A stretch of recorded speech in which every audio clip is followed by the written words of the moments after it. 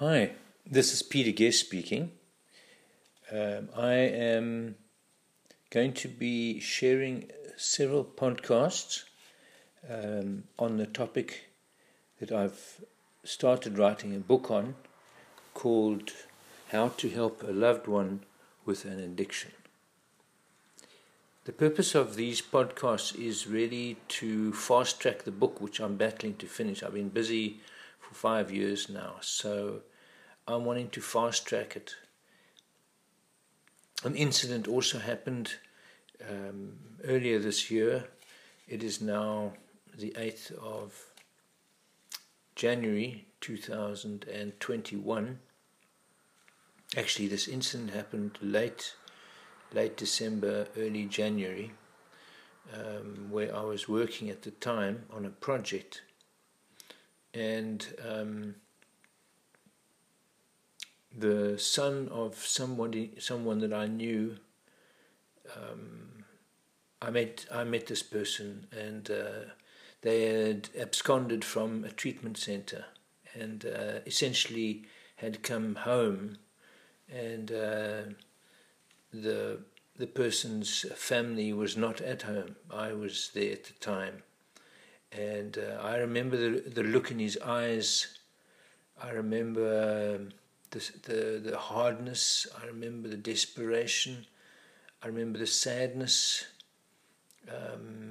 wanting to be with his family over December, January, but he couldn't. Desperate, angry with the world, and a multitude of different things. And this was a pivotal experience for me, because I said it's time just to stop planning and thinking and hoping I'm going to get my book and my podcasts done.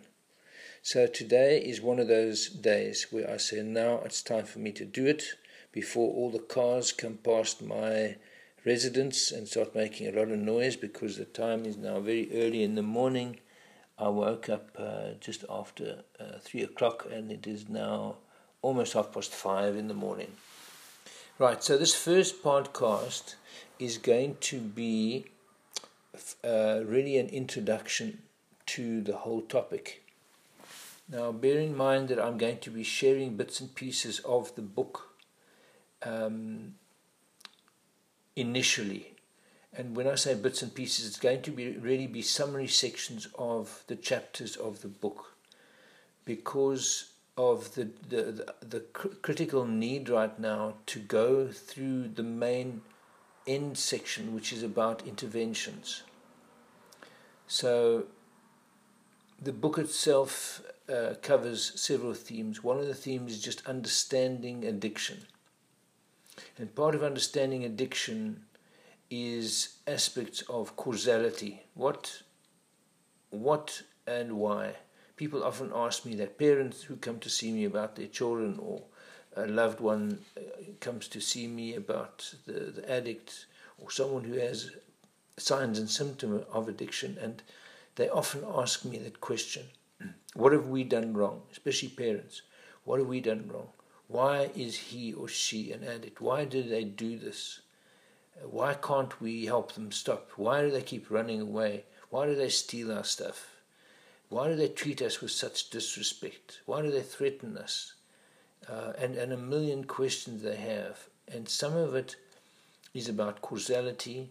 And in the book, I talk about the three rings, the three intersecting rings of what I call causality. There's no one cause. There usually are, and in my experience, there's always multiple causes. So I've put the three rings without going into detail. The first ring is what we know well, or talk about well, is nature. It's about our DNA, our chemistry, what we've inherited from mom and dad, separately their histories, their DNA, but also the new DNA of mom and dad, and the vulnerabilities that go with that,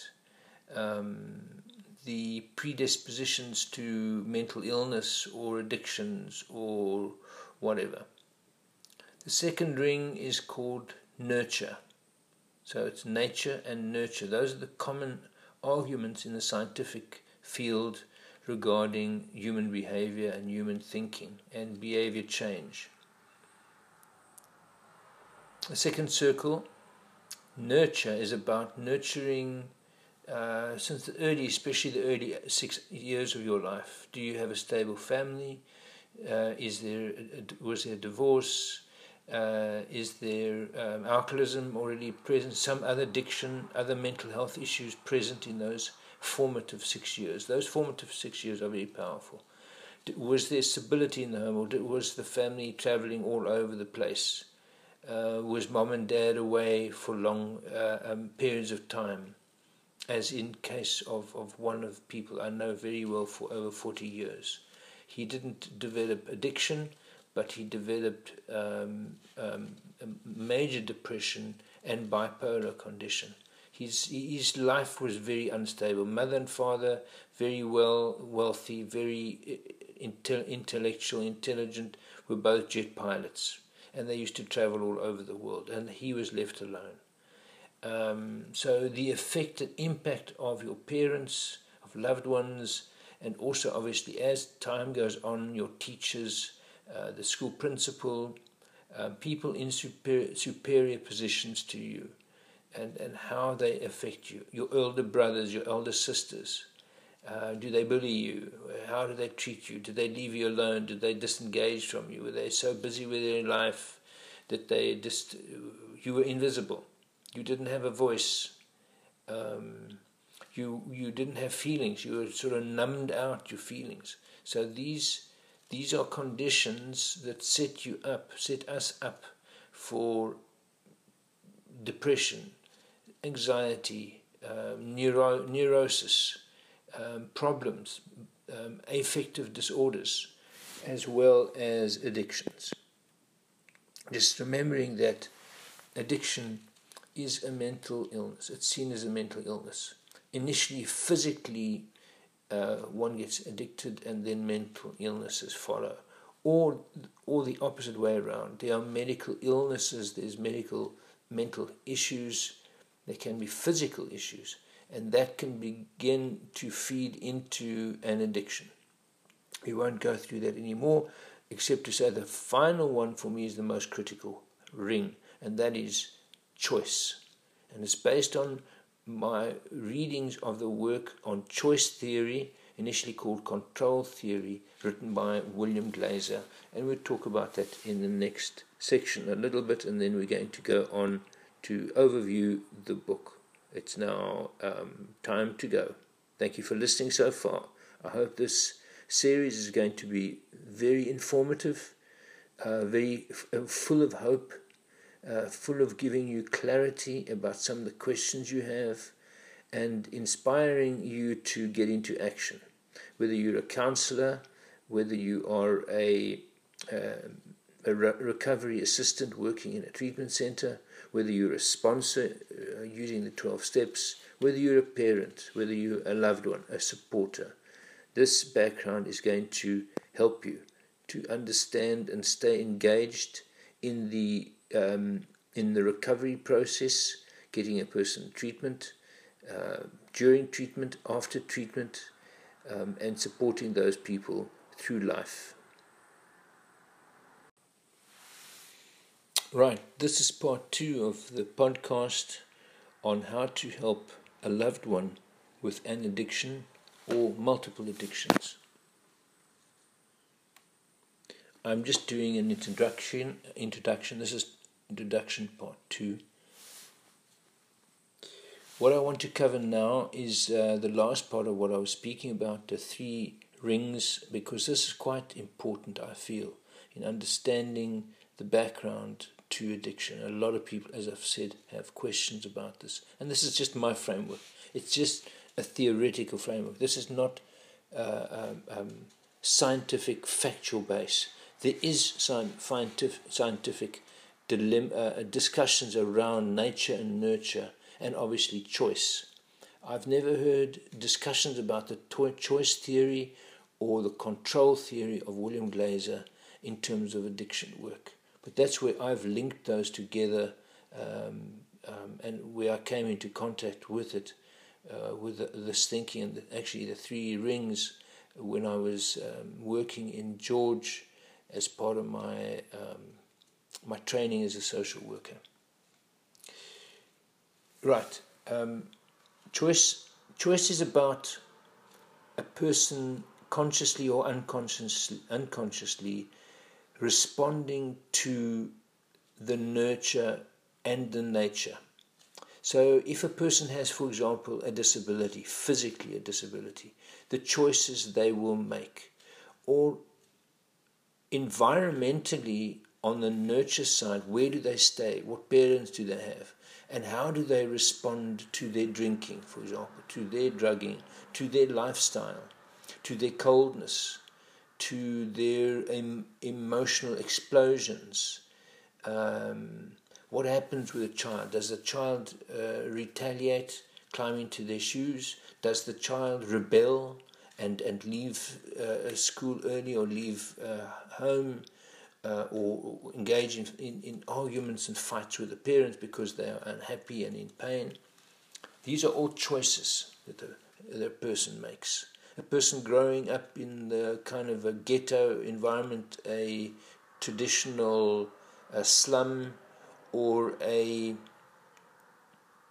community which is impoverished and vulnerable, and there's drugs all over the place, there's gangs, and there's alliances between gangs, and there's fighting between gangs, and children have to make a decision which gang they're in, otherwise they get targeted. So what decisions do people make? Do they start smoking grass because everyone's doing it? Does a person not decide to not drink, not smoke?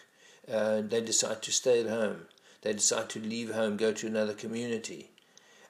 These are all major decisions that are sometimes made unconsciously and sometimes consciously, and they play a radical effect or impact on the destiny of the young person, and eventually the young adult, and eventually the adult. And the role of addiction for me is linked to all three of those circles: nature, nurture, and choice. And for me, the choice theory, the choice approach, or understanding choice, for me gives the greatest deal of hope.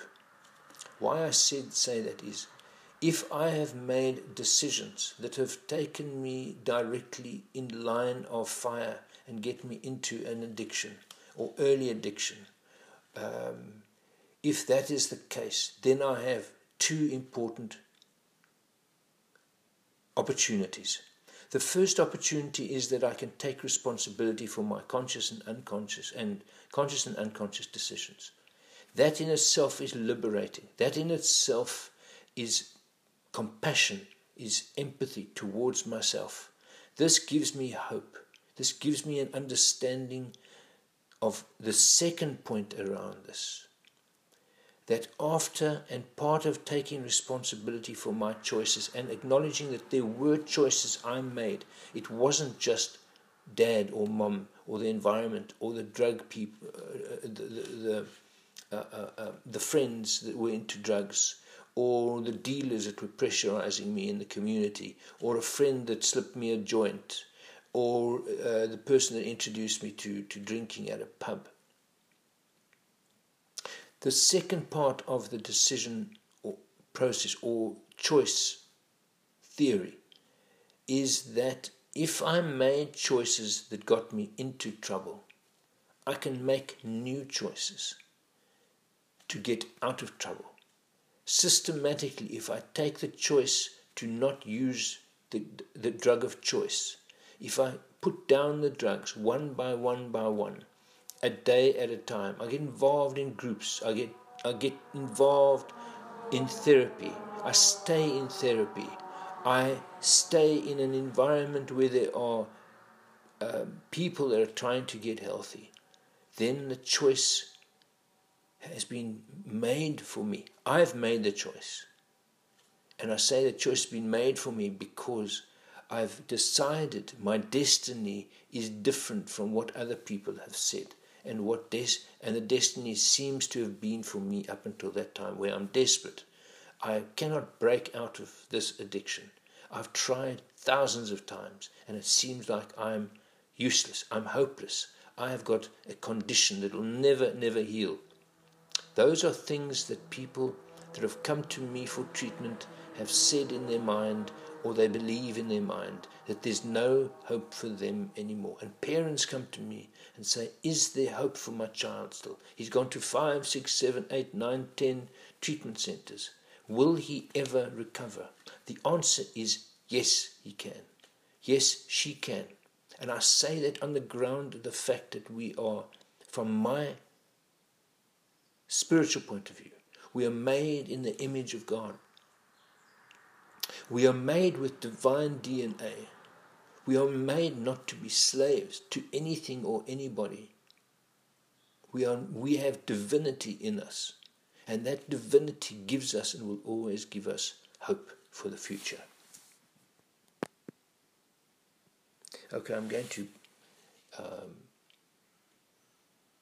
conclude part 2 of the introduction. It seems like this is going on for a long time, but this is important for me, laying the groundwork of what we're going to be doing in the rest of our podcasts, and as we're going to jumpstart or springboard it into the whole theme of taking responsibility to do an intervention with the ones that you love, who's maybe resistant to treatment, and what are the options? Because there are many intervention options. It's not just one thing, and I want to cover those.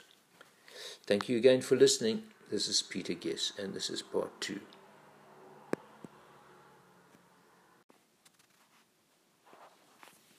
Hi, this is Peter Guess, and I'm dealing with the topic, the third section of the introduction, on how to help a loved one with an addiction.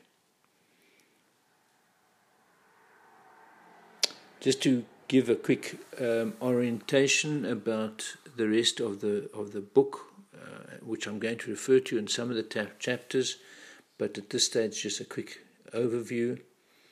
The first section is understanding addiction and the key concepts and the features. Included in that is the aspect of causality and the 3 rings that I've mentioned. Part of understanding addiction, I might have made this a separate chapter in the book, I can't recall, is what I've called the defense system, and the role of the defense system or defenses in the progression of the process of addiction or the progression of addiction. Now, some people have just talked about this as denial, but denial is actually only one of many different defense mechanisms that interfere with a person getting help and responding to help and getting the right therapy for them or getting sustained change. It also affects the role of relapses. So, as I see it theoretically,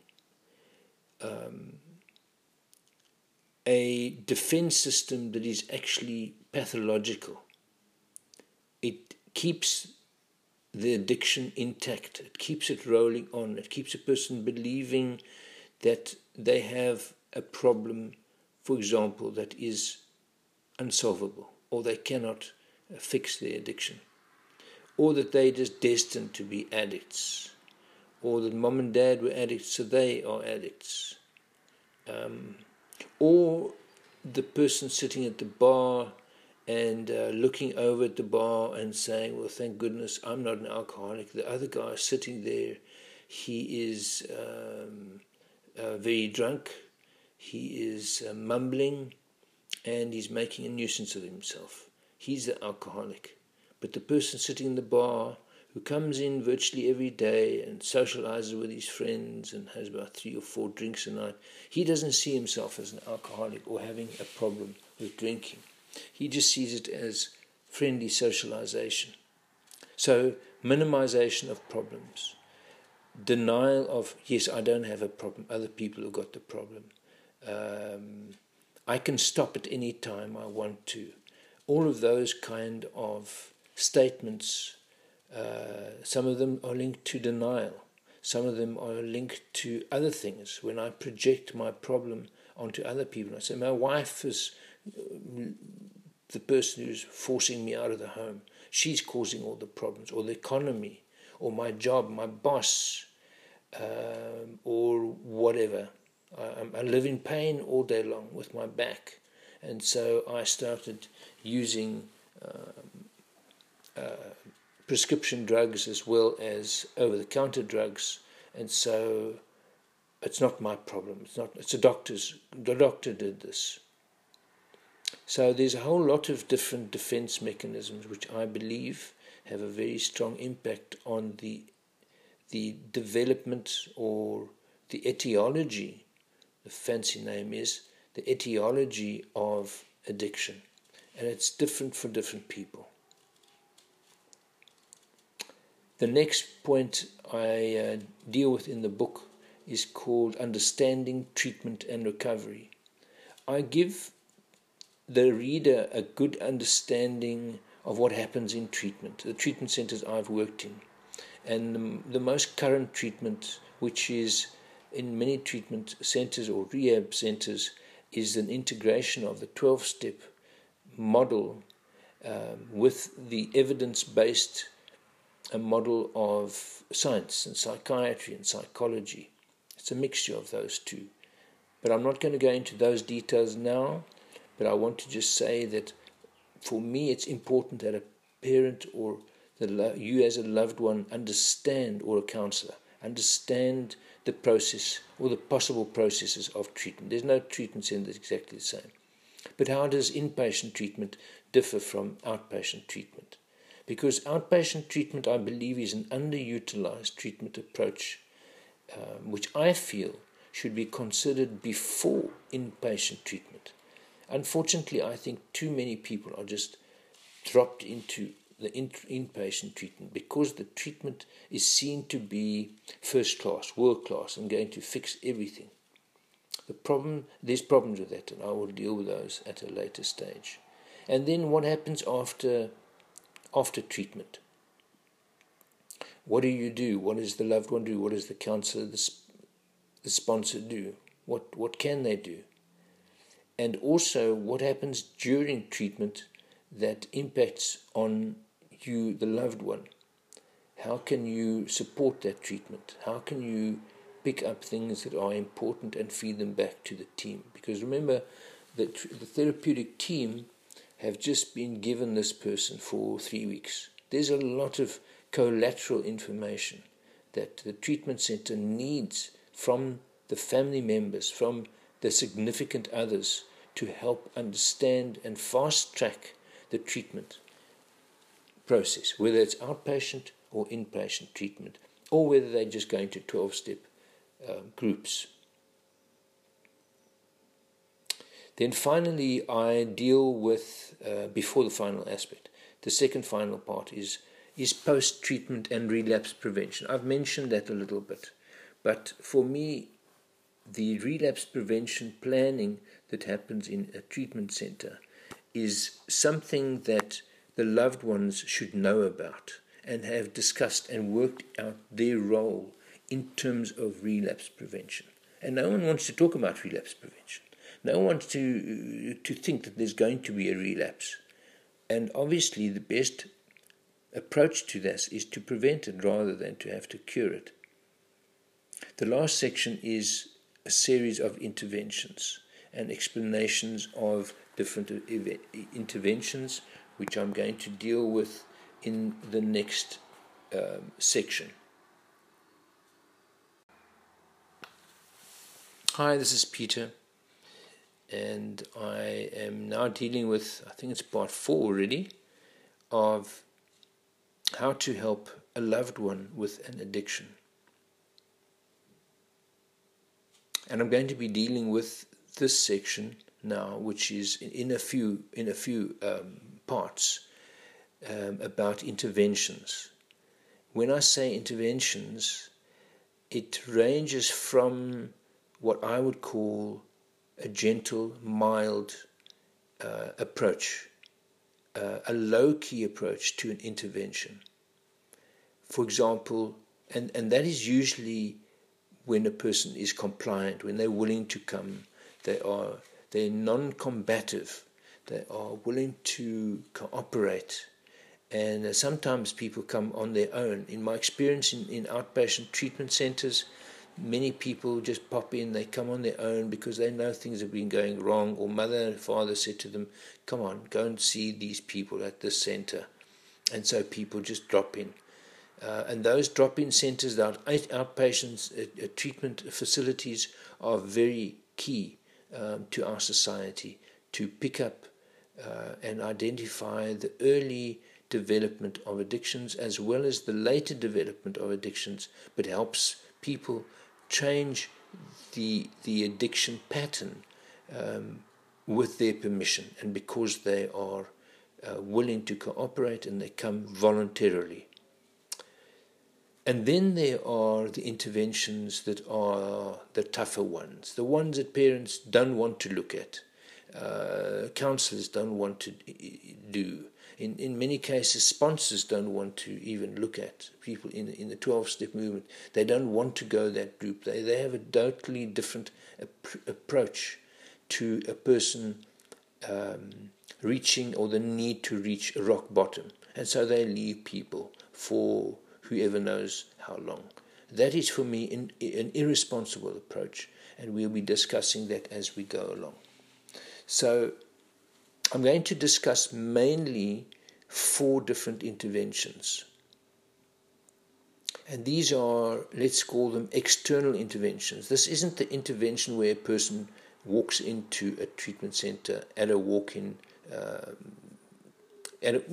center and makes an appointment and comes to see the staff. I'm not going to be dealing with that one because that is self-initiated intervention, if you can put it in that way.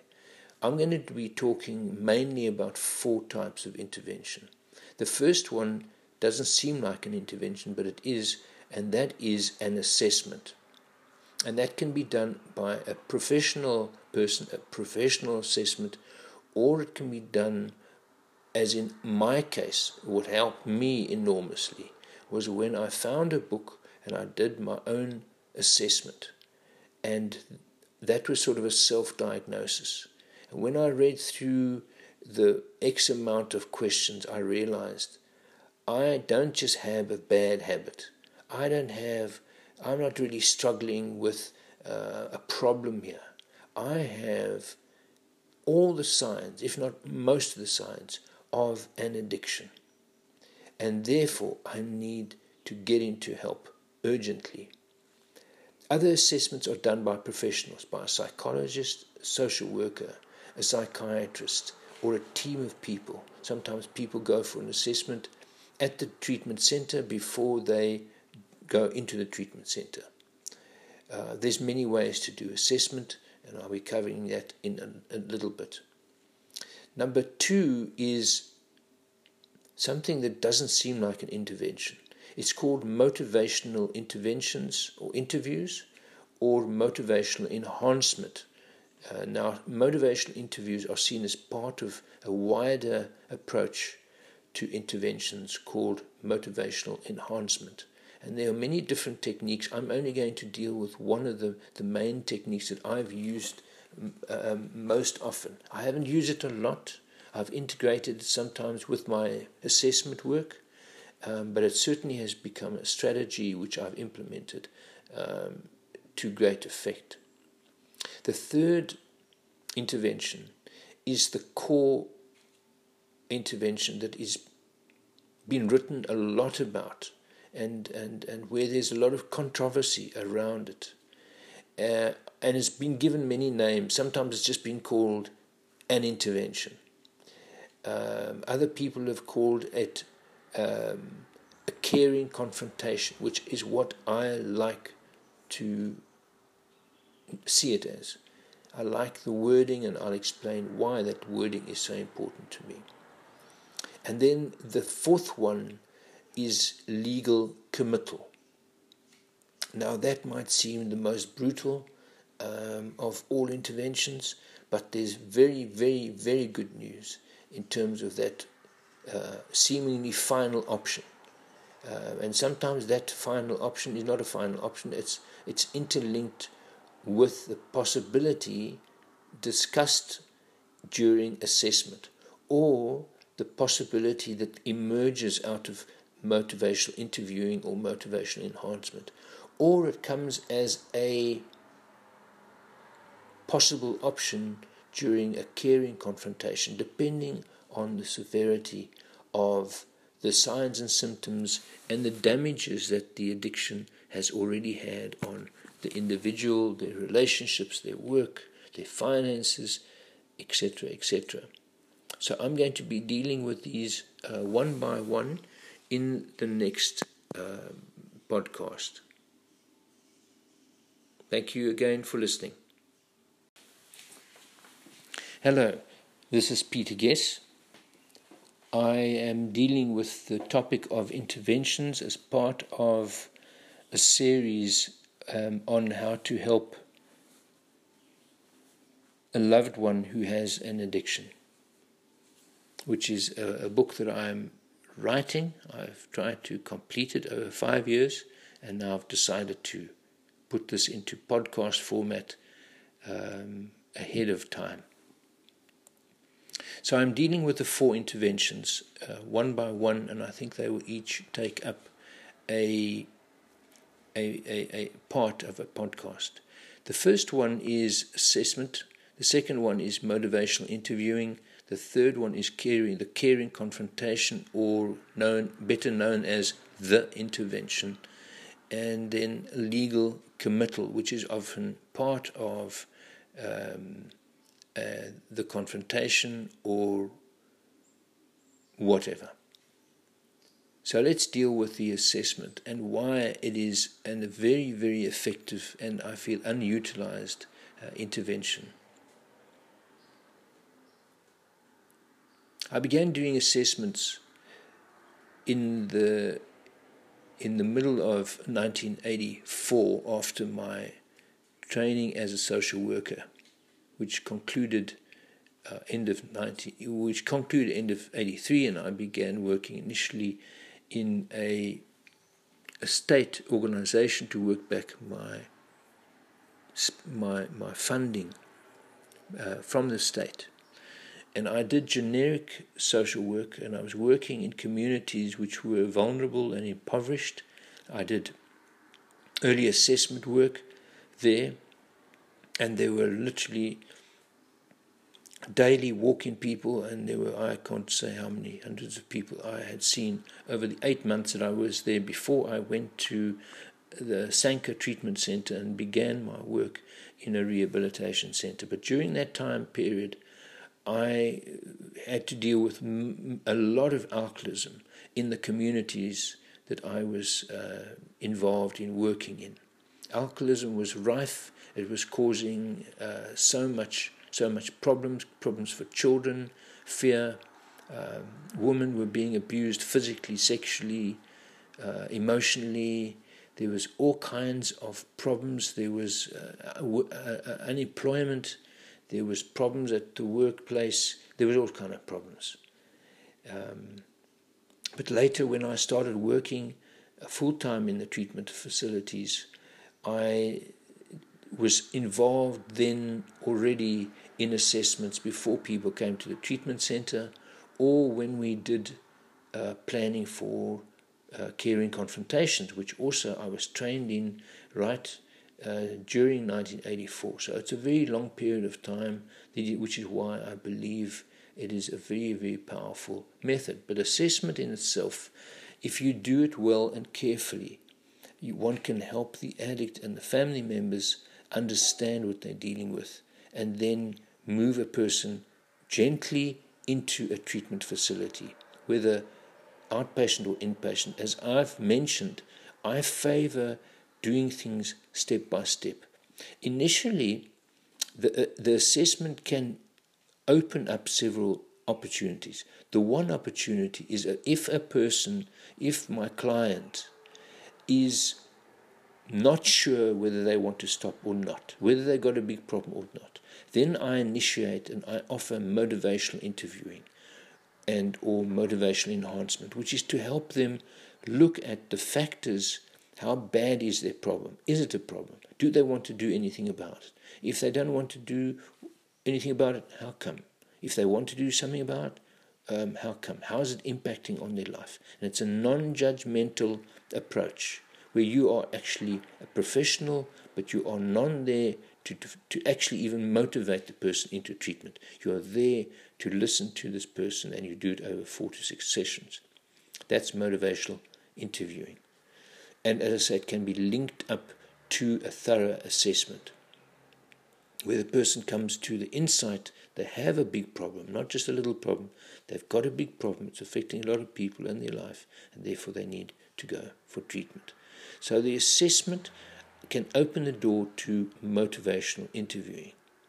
Number 2, it can open the door to me working with the family members or the employer and maybe neighbors or co-workers to help the individual see that they have a serious problem and they need to go into a treatment facility.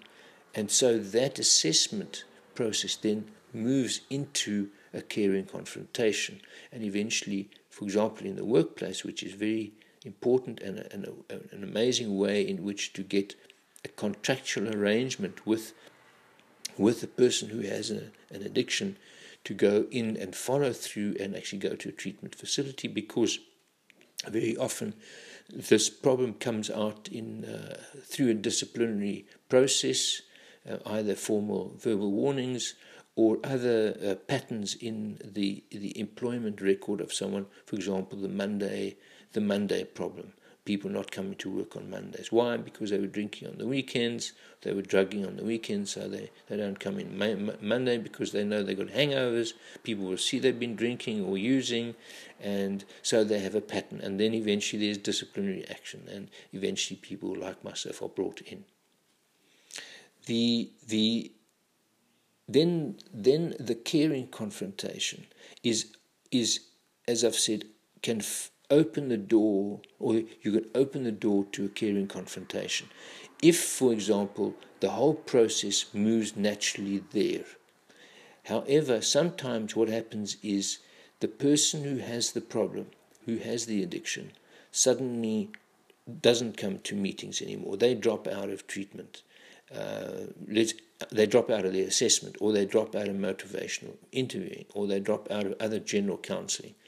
That's when one then would initiate a caring confrontation and offer the person to come back into treatment or the assessment, and then consider going into a treatment facility, either outpatient or inpatient. So I mentioned that I believe starting in a stepped format, start with the assessment, move on to motivational interviewing, open the door for that.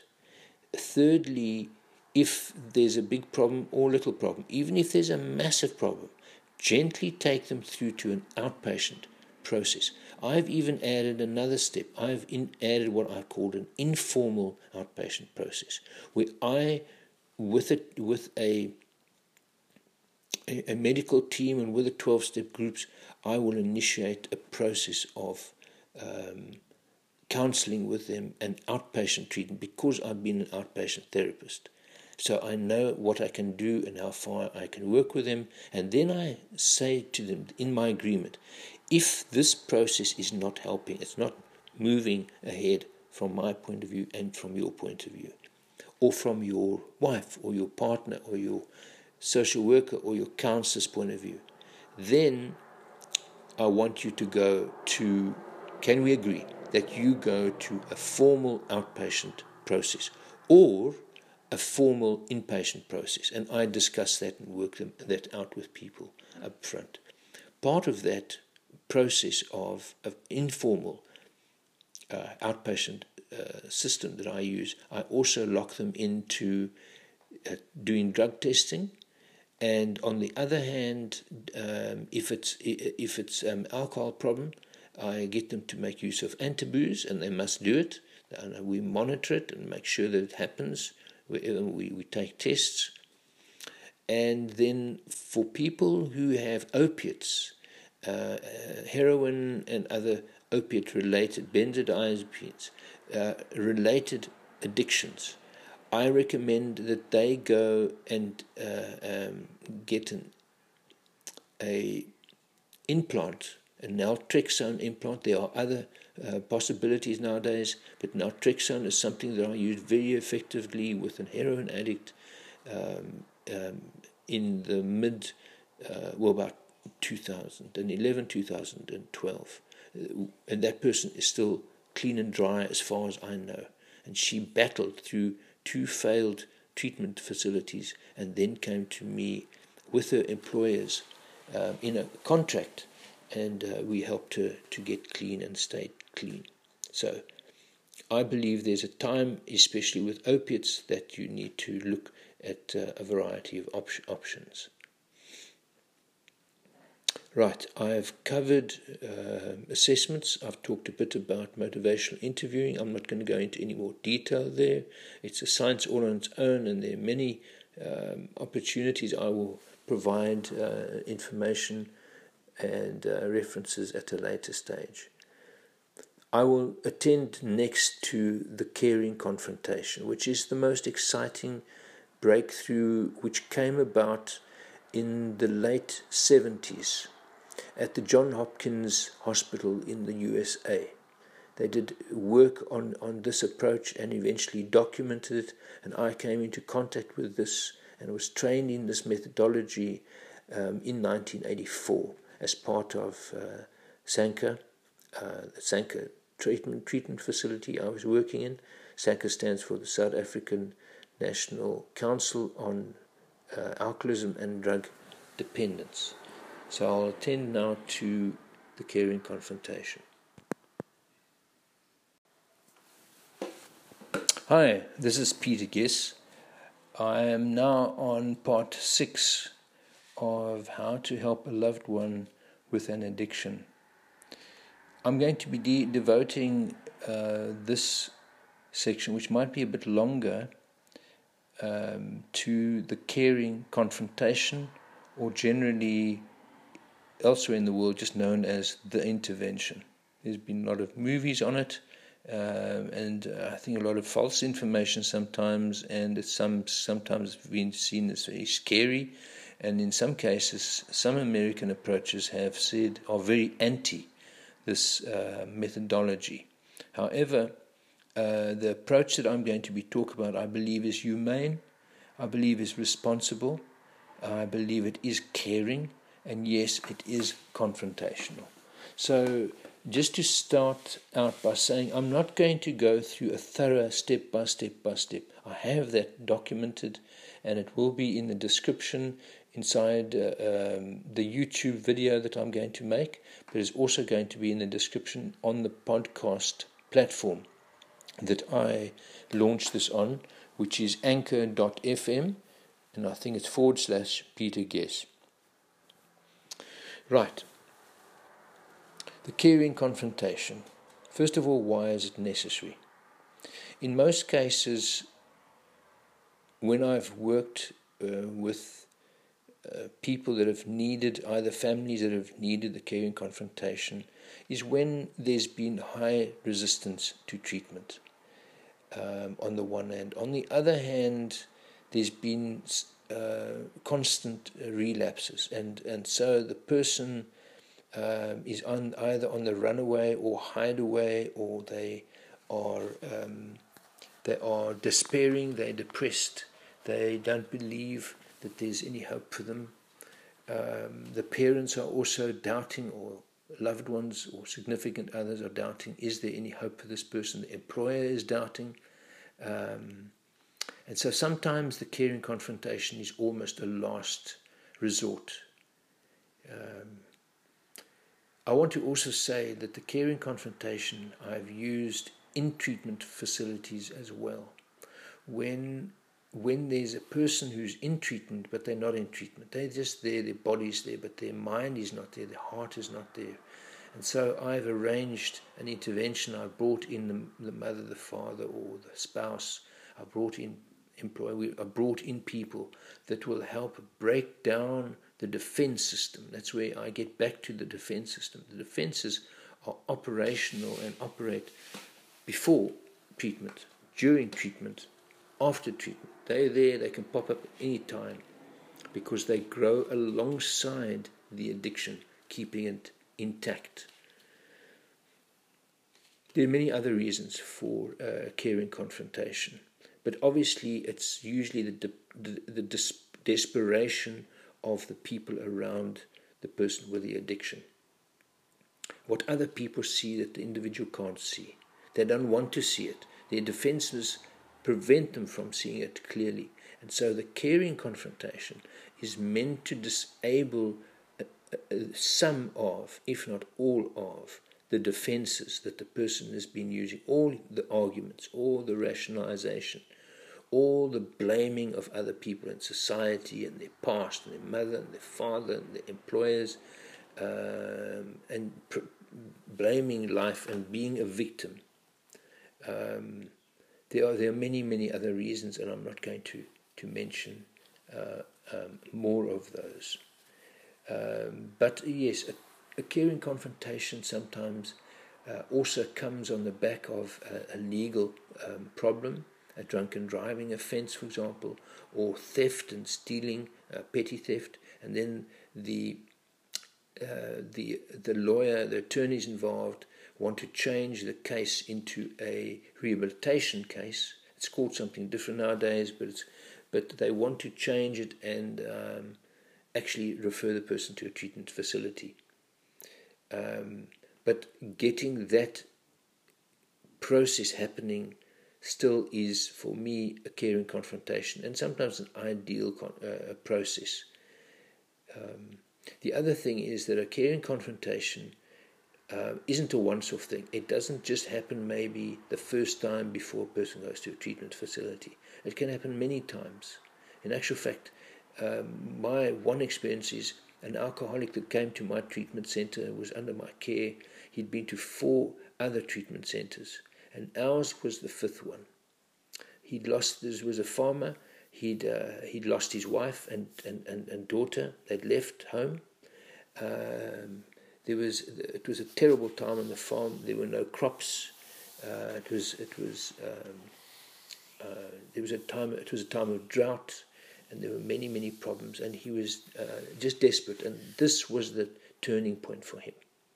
And I was able to, with a team of 8 people, he was one of 8 people, and I still remember clearly them confronting. They all confronted each other because it was the process we were working with. It was called a marathon session, and sometimes it was 2 hours, sometimes 4 hours. It was amazing and very powerful and very difficult. But in this case, it was a very, very caring confrontation, whereas basically everybody halfway through the process of 3 weeks said to him, and everybody had assessed each other, and they all had assessed him and said he's going to be the first to relapse in the group of 8 people. And he was adamant. He was saying, I'm not going to relapse. I've finished drinking now. I'm finished with this. And that is in actual fact, my follow-up work indicated that was his last drink. And in actual fact, after I followed him up, he followed me up. He followed me for about 4 to 5, I think it was almost 7 years. He tracked me down, he kept my number. He would phone me on his anniversary and told me how he appreciated my work with him and the breakthrough that he had. Okay, I'm a bit emotional at the moment because that was a very, very powerful and very privileged situation to be in. Okay, what is the caring confrontation? As I've said, it's both confrontational, which is the tough love part, and it's caring.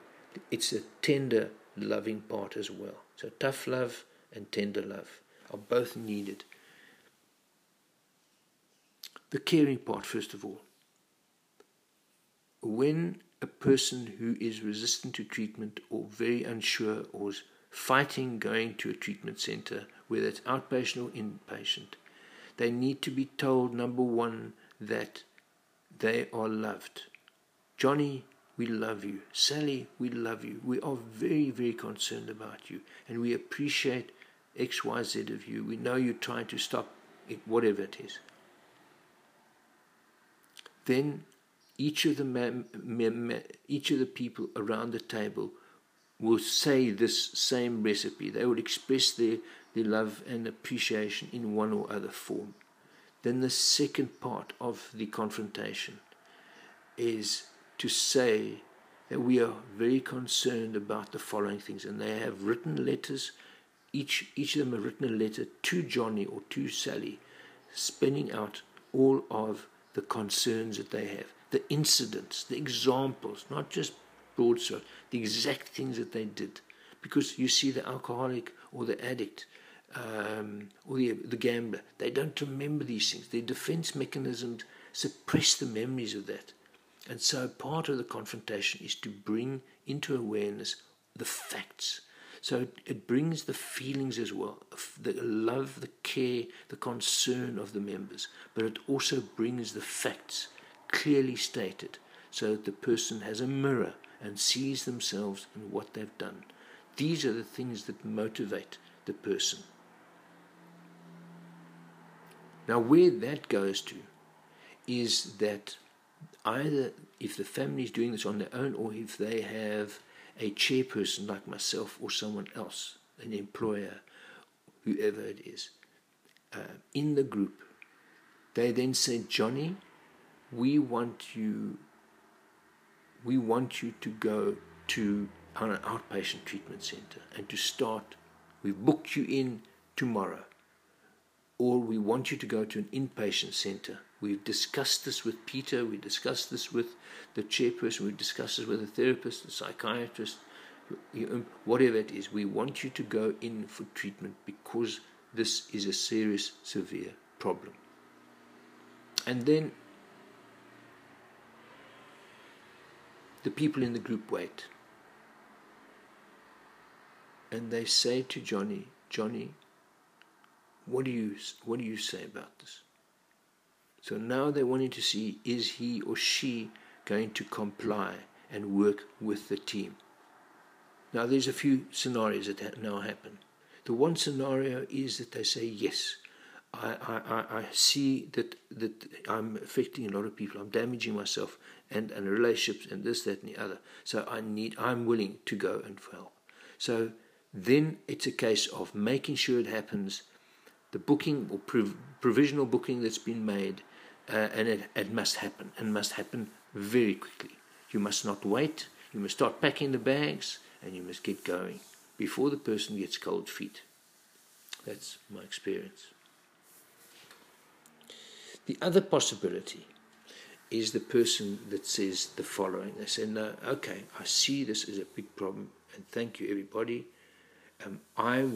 I promise, I will stop. I will be stopping completely. I'll stop drinking. I'm going to stop drugging. I'm going to pull myself together, pull my life together. But I don't think I need a treatment facility. I think I can do this. I'll do this on my own. Okay.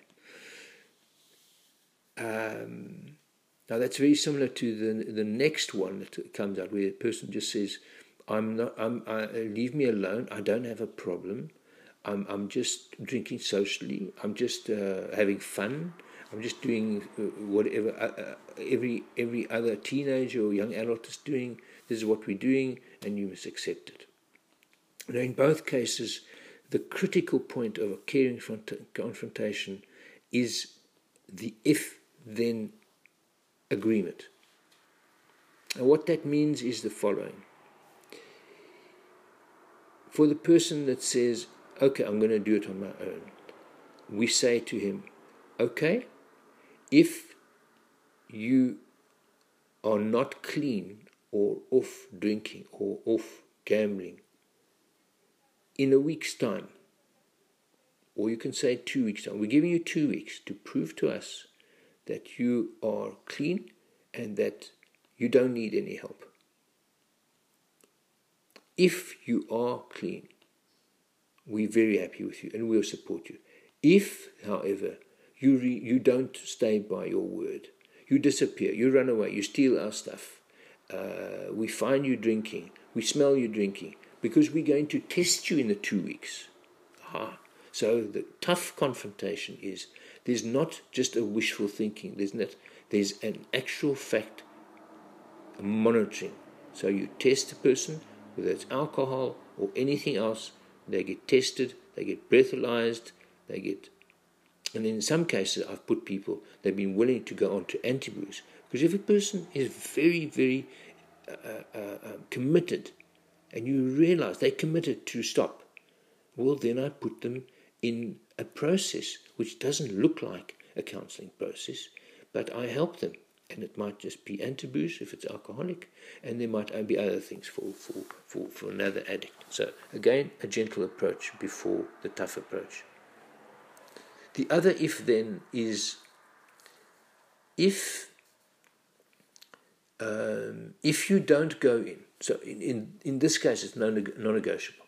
If you don't go into treatment today, whether it's outpatient or inpatient treatment, then we, unfortunately, because of the severity of your situation and your life and what has happened in the past, you are forcing our hand to initiate an involuntary placement in a treatment center.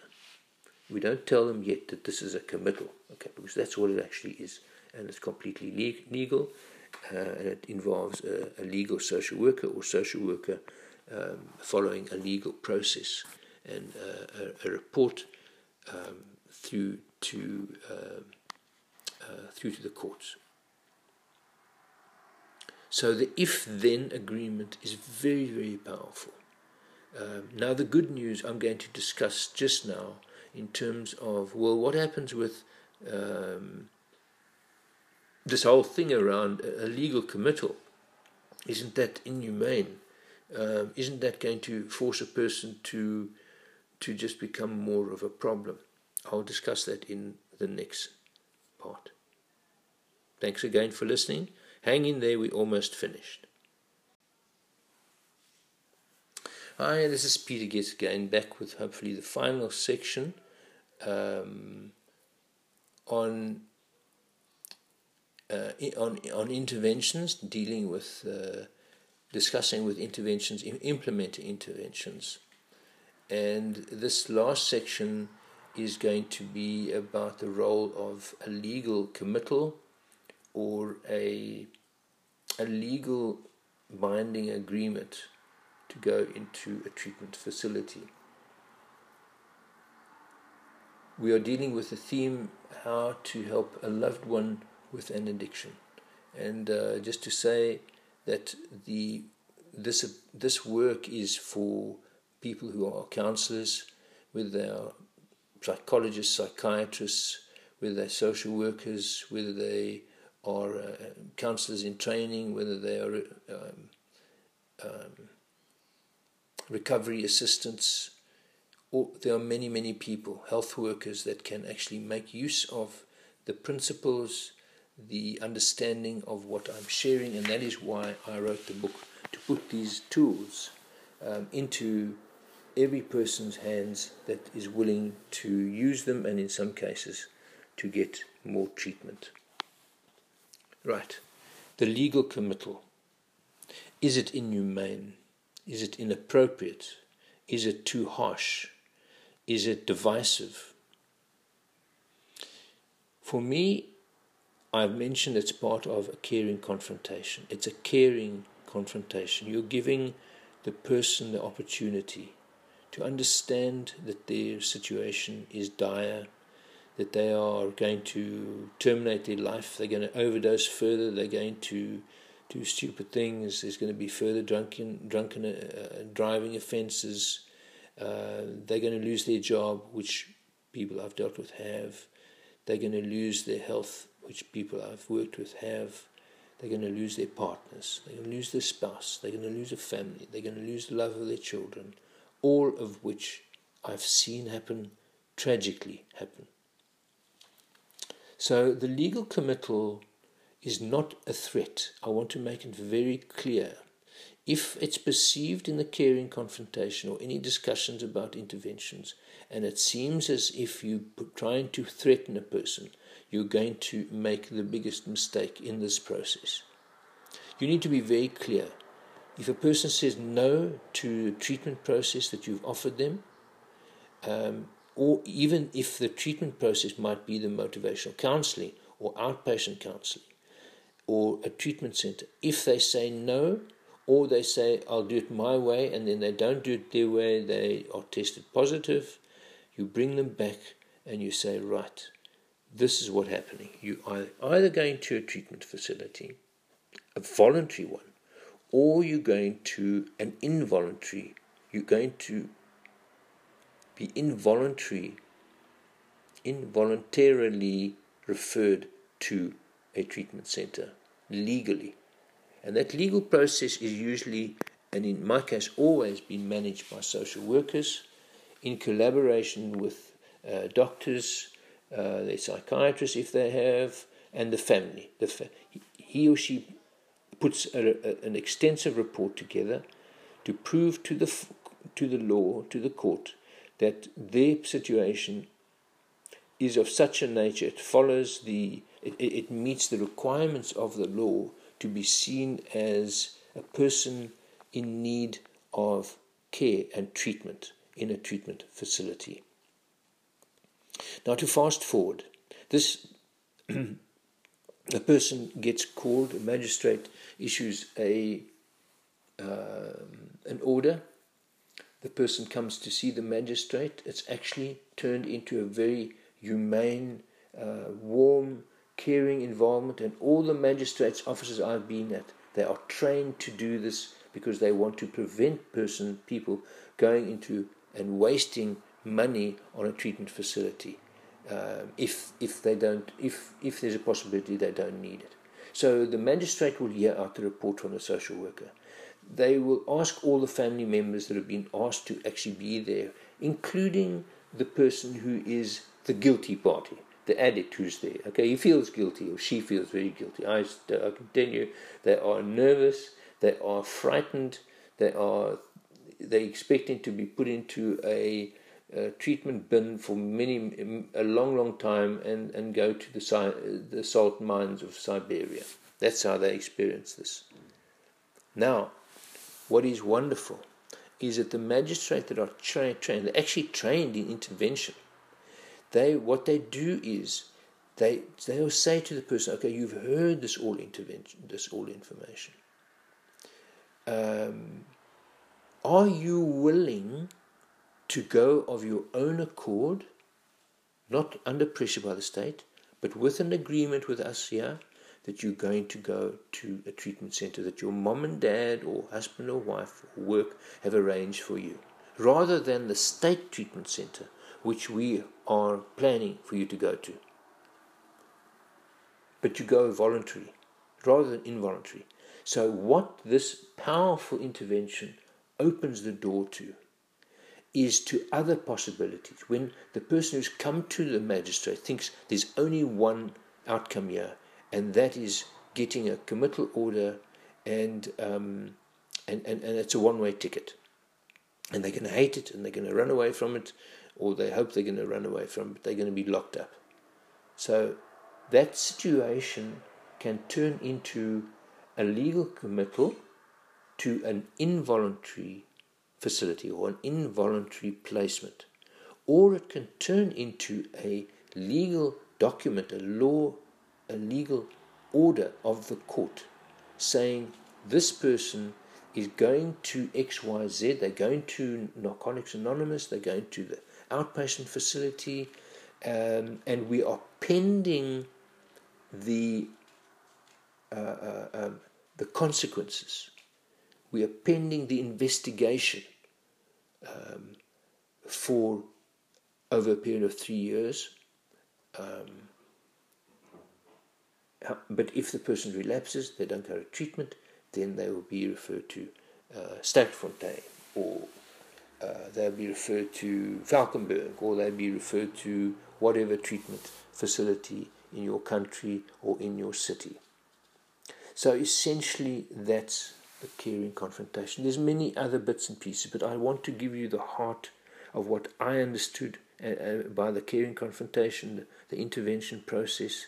I was trained, as I say, in 1984 already in this process. It is very powerful. I've used it many times. I've trained other people, caregivers, in this methodology, and I've given you the essence of it. I'll put a lot more information in my podcast platform, but if you need to contact me urgently and for assistance, please do make contact with me. There's adequate information on the platform, or if it's on a YouTube video, I will put that in the description. Again, thank you very, very much for listening. There's more coming, but I just wanted to fast track the process with an overview of the book, and then dive into interventions because of the current situation. I'm hoping to help someone or a couple of other people through. Thank you so much for listening, and I'd welcome your feedback. Is there something I've left out? Is there something that's helped you? And so please keep in touch. Thank you for listening.